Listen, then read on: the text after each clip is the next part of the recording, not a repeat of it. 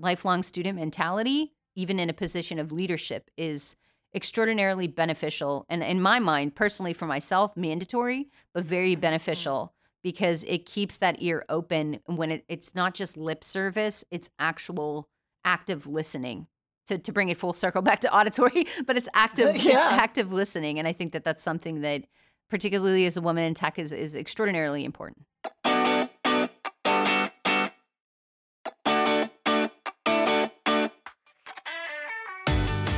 Welcome to Audio Branding, the hidden gem of marketing. I'm your host, Jody Krangle, and this podcast will discuss just how sound influences our behavior. I generally talk about this in the context of advertising and marketing, but there are other places this is important too. I really feel that it plays a much more important role in our lives than maybe we realize. So let's delve a little deeper. Here's the second part of my interview with Brandi Sanders. Okay, you knew I was going to go here, but I have to ask because, I started really early in the computer sales game, like in the really early 90s, and even maybe a little bit earlier than that, and it was hard. It was really tough to get taken seriously. Oh, yeah. So I'm kind of hoping that it's getting a little better in the tech sphere for women, but I have to ask you, because you deal with this so often, like how is it for you? Have you been, have you felt like, anything has happened that, that has kept you from achieving what you want to achieve? Or, like, how is that with you? Like, how's the environment? I mean, I know you love where you are right now. Oh, so absolutely. I was like, full disclosure. I'm just going to put that out there. Yeah. Appetize Technologies rocks. But I know that there's a lot that went into that. Absolutely. And as a woman, I'd like to hear. Oh, yeah. Well, I mean, believe me when I tell you there could be a whole nother... Yes, there could be. There could be an 8-hour podcast on this subject, and I could have a panel of 24 women across multiple verticals, backgrounds, experiences, and levels of literacy. I know we could, yes. I mean, I think in full transparency, look, like it is what it is, and I hate saying that because it sounds so dismissive. I almost feel like if I focus on it too much, it's like when you tie your shoes, right? You go to tie your shoes, you sit there, stare at the bow, focus on it. What's the problem? How do I fix it? Your shoes are never going to get tied, damn it.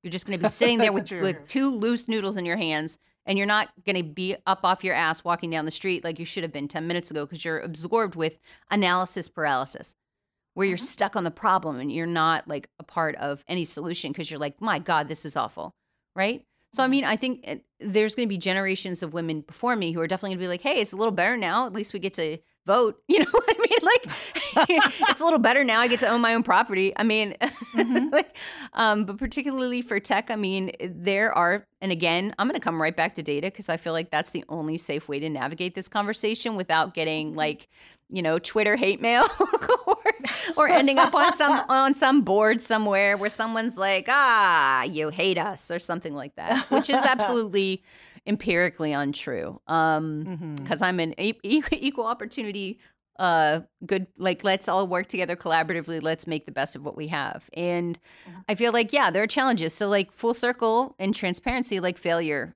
there's no way for me to innovate my life without failures. And I've certainly had my fair share of kind of just like ridiculous situations and to protect the identity of others and certain entities that I don't want to bring into the conversation. That challenge is, it exists. And I feel like you can't talk about women in tech without looking at empirical data that shows who our stakeholders are, who C-suite is. I mean, that there's an extraordinary number of women, particularly past a certain demographical age unit that fall off. And that's not all just because of, hey, we had babies and now we quit. A lot of it's, work environment, right? And then I think trajectory too. Like it's not as clear as it would be for other certain demographics, what that path looks like. And I think sometimes there's a ceiling and it still exists. Of course it does. Of course it does. And you'll have the naysayers who are like, hey, I saw a female CEO once. Well, thanks, Chad. Thanks, Chad. I appreciate your input there, but statistically speaking, my man, it's not even 50-50. So, and I could be wrong. Someone please pull a .gov thing on me and send me the BLS report, but I don't think that I am. But I think too, when you look at how we're working in that environment, I think that there's a certain level of visibility with the advent of social media and channels where women are supporting other women, things like Chief, things like, there's so many other things besides Chief, because that has kind of a high price point for entry there, which is another thing we'll talk about later, where we cannibalize our own, but that's another podcast. Women support women. What are you doing out here? This is not the Mean Girls Club, guys. Get with it. Like, it's so 1980s shoulder pad. Like, what are you doing? Like, we should really be supporting other women. Like, don't sabotage, support your own. Keep that door held open for the person behind you. There is no crazier thing for me than to see someone kind of ascend to a certain, we'll say C-suite level, because that's really kind of like everyone's dream state, right? Well, most people's dream state when you work in technology is like, oh, I just want to get up there, right? Keep climbing. And you get there, and then you see them kind of like slam the door behind them, and then their persona can change, and they become a victim of the things that they're surrounded by, and they try to echo those things that they're surrounded by instead of holding on to the very thing that led them to have that success. And I think for me personally, when I mentor someone, when I support, promote, enable, hire across all these different types of people, all these different types of teams, all these different types of women, men, there's so many different ways that we can talk about like inclusivity and diversity, but I do my best to try to keep those stakeholders like at the table. They have to be at the table, because otherwise you're going to get a tone deaf campaign that ends up getting lambasted on Twitter. And I think that there's definitely evidence of that, particularly in certain verticals. But like when I bring those stakeholders in, for me, mentorship, engagement, supporting and raising other people up is not like a fear factor. Like I don't feel, oh my gosh, like I can't believe like, I gave this person a promotion. I'm worried they're going to take my role. That kind of like mental monologue has to stop, because we already have to do the boys versus girl thing. What are we doing when you turn around and you've got a Regina? You know what I mean? Like, it's crazy to me that in 2020, women in tech who are in a position of leadership still feel like it's necessary to be that bitch.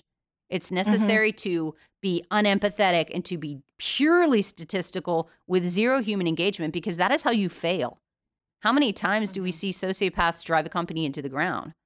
Or a team, or a team. If you see that door constantly churning and people are constantly being terminated or fired, or the door is always moving, there is a cancerous problem there that is mestatized. And I'm probably saying that word wrong right there, but like you have to be mindful of the culture that you bring with you, particularly as a woman, because again, guys, save the hate mail for later, but we do have to work twice as hard to prove ourselves. We have to have empirical statistical data if we're going to be taking a risk.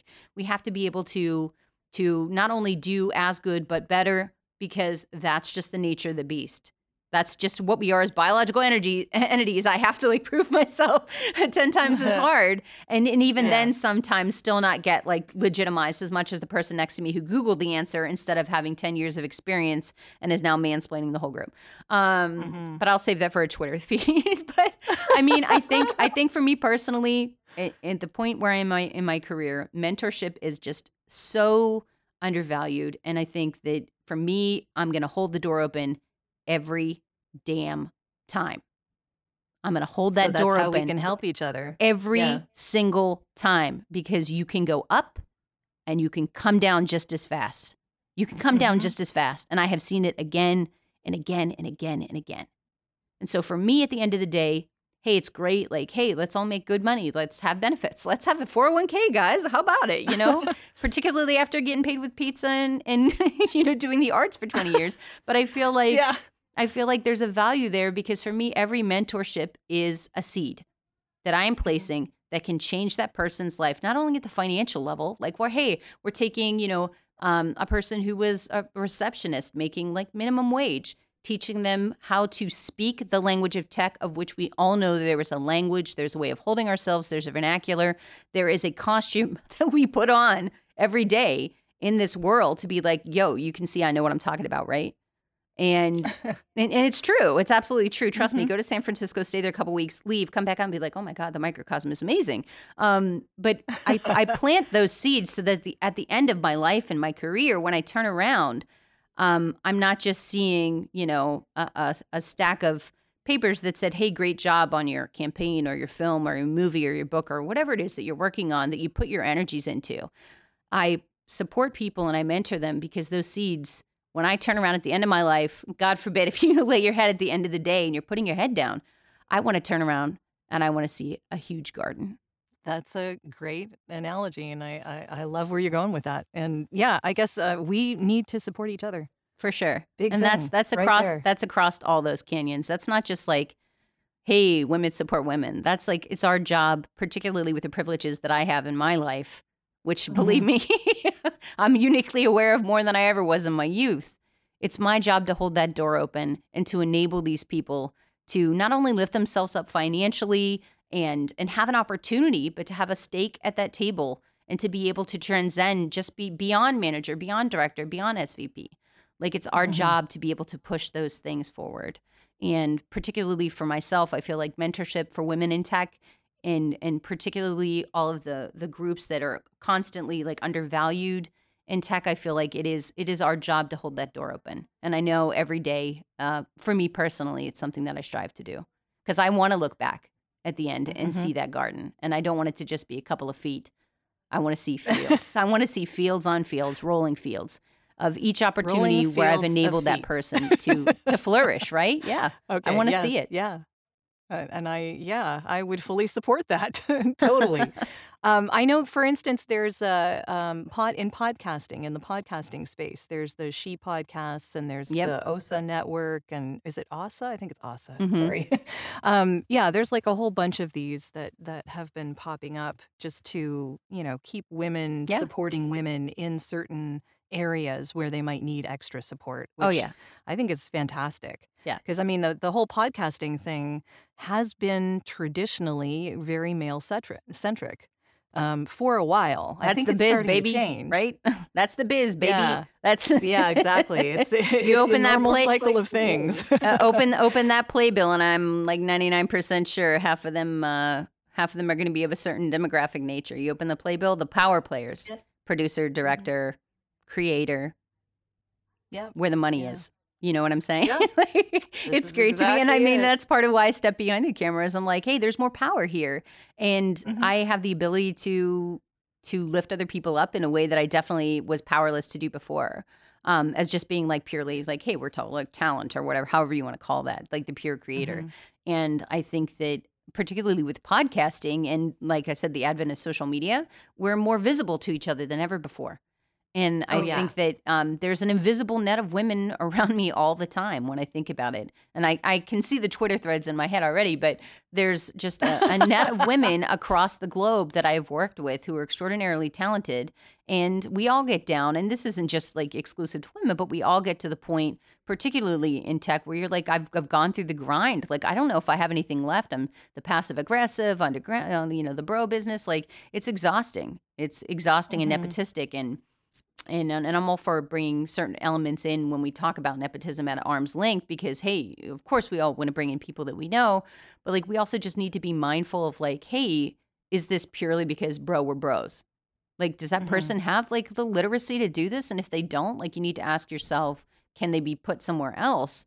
Or how are you going to handle that? Like, you can't have, you make someone a manager and then you have like the person that they're supposed to be training them on how to be a manager. Like, that's some ass backwards shit right there. Like, sorry, I'm just calling it. I'm going to call that duck a duck. Yeah. And I feel like, you need to be mindful of that. And it's okay to have these things where we are enabling people and bringing them in. But we also just have to be mindful of literacy because in this day and age, it can get called out at a moment's notice. Especially with cancel culture. I mean, like, don't you want to do best by not only the people that you're bringing in, you don't want to set them up to fail. Like, if someone said, hey, Brandy, I have this great job. It's a surgeon and it pays like $800,000 a year. You want it? You're my friend. And I'd be like, no, like, no, there's just, hey, man, I would love that. But I don't have the levels of literacy and technological skill to take that. So I would be set up for failure and some pretty serious lawsuits. But I mean, I feel like it's on us to collaborate in intelligent ways. And it all comes back to data because it's like, hey, can we show literacies here? Like, if you're in control of a project, right? Mm-hmm. Hopefully you would have the level of literacy working on that platform, or like whether it's podcasting or Salesforce or, any platform or tool at all. If you're going to be that leader, you really need to have had experience with that. And I think sometimes there's a little bit of dissonance with people. Like once they float up past a certain area, tactically they lose all their skills. And I think that's why I live and breathe and eat like online training and like continuing education. And yeah, it's exhausting. And, on a weekend, I'm doing quadratic equations when I could be like basking by the poolside. But I feel like that level of sharpness can sometimes get muddied as we go up that ladder. And then you get surrounded, like we talked about, those microcosms, those echo chambers. And I think I actively try, and this is just my own personal biased experience, but I actively try to cancel that out so that there is constantly a thread with whatever that current is that's moving forward. And it's not just like, that same echo chamber. Like there's always an ability to have that rapid learning agility and pivot it into whatever the demands may be.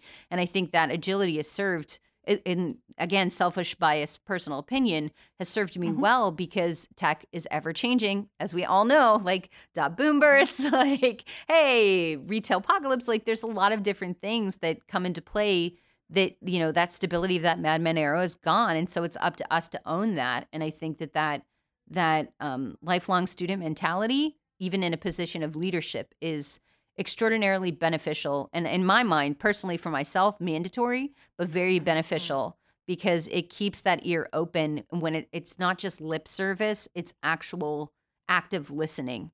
To bring it full circle back to auditory, but it's active, it's active listening. And I think that that's something that, particularly as a woman in tech, is extraordinarily important. Yeah. So never stop learning. Definitely. No, you can't. That's the days of comfort are gone. Like I chuckle when people are like, I'm good. And I'm like, are you? Because in 5 minutes, when they come out and they tell us like this CRM is dead and now we're doing this other thing, like, can we keep it moving? And unfortunately, that's just the nature. That's the nature of commerce in 2020 is like, we have to do these things in order to stay relevant and fresh and make sure that we're being flexible and agile with the things that we're doing and not just like kind of just, putting our eggs all in one basket. You really do have to be multifaceted and dynamic in the way that you approach things if you want to have maximum benefit.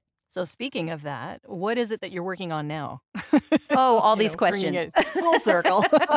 I'm working on a very large cortado. This delicious coffee. Many coffees. Working on being a mom. So I feel like, shout out, working moms. I don't know how we do it. Okay. I literally do not know. And if you're doing it alone, I feel like there should be like a prize awarded beyond Mother's Day, beyond just Mother's Day, because champions. Yep. I mean, it's truly, you literally have to adapt in so many different ways. And moms in tech, shout out, come to me on Twitter at Planet Brandy if you want to talk about this, because I'm still trying to figure it out. But I'm working on my master's degree in data science and analytics. Clearly, I have a kiddo now, so that's, I know, a little bit slower than it was before because you try to do regression modeling when you're potty training. I want to see you try and hold down that 9 to 5, all right, with a global entity. Yeah, but I mean, I feel like I'm working on that, and I'm also and it's almost like when you say I'm starting a podcast, it's like the 1990s version of I'm starting a band. Oh, yeah. And so I am. I'm working on 2 podcasts now. Guys, don't even ask me what the go date for that is because the roadmap. What are they going to be about? The roadmap looks like Candyland. Hell, it might be Candyland if my daughter gets hold of it. What will they be about? Actually, there's 2 of them. Curiosity. So the first one was called The Recovering Creative. Don't you dare trademark this, anyone. The Recovering Creative, which is really about people who have come from like backgrounds like us, like creative performers, just like doing the really wonderful side of like creation, and who have either that side gig, that 9 to 5, or the entrepreneurial spirit, and then financial literacy, contract negotiation, and really just living in these 2 worlds. So like when you're in your 20s and you're a creative person, it's so wonderful because usually you're not tethered. There's no mortgage. Everything is so free and wonderful. You're also very easy to be fit because here you are, like nubile 20-year-old, like working the grind, doing everything that you need to do. And I feel like that changes as you get older, naturally, as with most verticals. It goes through changes. And for me personally, like financial literacy was not something that I learned when I was doing ballet. You know, they didn't say, by the way, here's how you want to look at your contract when you're negotiating a tour. Or like, hey, by the way, when you're doing that Shakespeare blah, blah, blah summer thing, like, here's something you need to know about being union or non-union. So like all these different levels of literacy were kind of like missing. And I'm really, really lucky in that in the voiceover business, they do kind of teach you the business end because we're all like sole proprietors. Yeah, all a lot of us. 1099ing and like doing it on your own. So Yeah, and I feel like for me personally, like Recovering Creative podcast is really about what happens after, right? Like what happens. So like there's so many podcasts and books and Uta Haganing the hell out of things where it's like respect for acting and like how to get into it. But what happens when you're transitioning, like when it goes from like 100% to like 90-10 or 80-20 or 50-50? You know what I mean? Like understanding that split, what happens when you're having a family, how do you straddle these worlds and live effectively? And I think there's 1,000,001 different podcasts, books, and things about getting into the biz, but there's not a lot when people talk about that thing where you're like, am I an actress? If I'm doing acting and doing this, am I still a performer? If I do this, and this as well, like all of those different things I think matter. And then there's support there too, because there's a lot of people who try to make that transition and it's like a brutal crash and burn in your 30s or 40s, you know, when you're getting typecast out because there's a 22-year-old right next to you and the 22-year-old's always going to win. I know that's a quote from some movie somewhere, but like, you know, being, you know what I'm saying? You can 5, 6, 7 all you want, babe, but like, there comes a time and the piper gets paid, right? And not everyone wants to just teach. So I think that being able to talk about those transitions and with a great sense of humor, because you just, listen, that's just a part of it, babe. You got to have it. You're going to be in the biz. You got to have a sense of humor, a particularly caustic and sarcastic and self-depreciating one. But there's that one. And then there were 2 others that I was doing. One, which was in partnership with one of my business partners that was purely focused on like B2B and digital marketing literacy. And then the other one was about first generation. And again, lots of podcasts on this, particularly, but coming from like, the first generation to graduate from high school and not from like just like immigrant status, because that's like a very popular subject right now where we talk about like first gen. When we use the word first gen, we're referring to people who are new to the United States. But for me, when I talk about first gen, I'm talking about like breaking a generational chain of illiteracy or lack of financial literacy or being the first one to go to college, you know? Like all of those things are really important to me. And when you look at things like drop rates for people who are the first ones to go to college and like the kind of social acclimation that has to happen for that, it is a really tough nugget to crack because those drop rates after that first year just go double-digit high. And so I feel like that transition from, and I'm going to use the phrase white trash because it's the easiest way to explain my origin story. Take that, guys. Stick that in your Facebook. But I feel like when we talk about that change from like white trash to white collar, do not trademark that. That trajectory was just a massive amount of self-actualization, personal development, and beyond just Bob Proctor affirmation world, but like really just fundamental changes in how you view the world, how you view yourself, the things that we tell ourselves, the stories that we tell ourselves, and the things that need to change where you're literally recreating yourself in the image that you have in that 8th grade sketchbook to say, I want to be that person. How the hell do I get there from here? And having mentors actively be a part of that podcast and not mentor at face value where you're like, cool, I did the podcast and I said the word mentor. Now I'm a mentor, but like active engagement, right? Active engagement, particularly for groups that obviously have less support, particularly like if we look at like women in tech and where we talk about like diversity and inclusivity and things like that, like making that kind of bridge over, I think is really valuable because it's often looked over. And the assumption is like, hey, if I walk into a room, I really doubt people know that this XYZ depressing fact about like, you know, we ate Spam for like 2 weeks and lived in a car or something like that. Like all those different facts there, it's not a part of like your day-to-day facade. And I feel like in getting people to understand that there's a transitory period and that who you are and who you want to be can be one and the same, requires powerful growth. And especially for those first geners, like it is extraordinarily difficult and challenging, societally speaking, crab in a barrel if you want to get into it, but we'll save that for another time. But societally speaking, like it's a crazy path to take, and a lot of people fail at it. So I'm trying to build out a sustainable and scalable approach to mentorship for that particularly disadvantaged group. So speaking of mentorship then, how would people get in touch with you? I would say, because you know,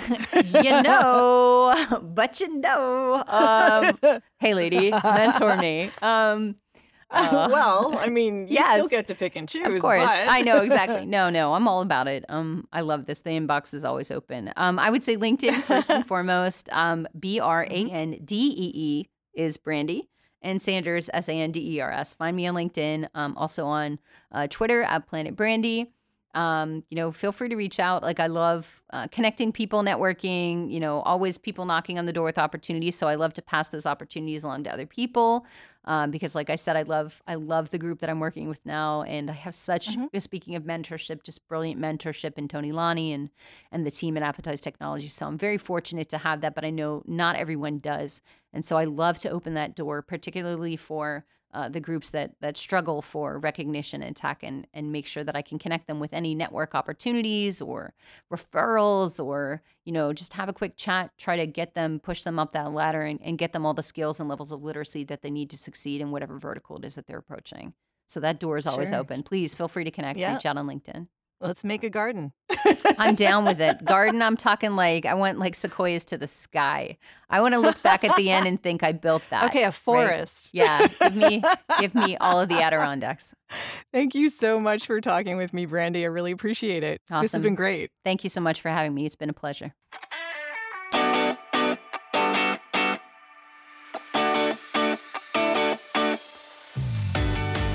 Well, that's the end of this episode. Thanks for listening. And if you like what you heard, please take a moment to give the podcast a review. It's greatly appreciated and super helpful. Until next time.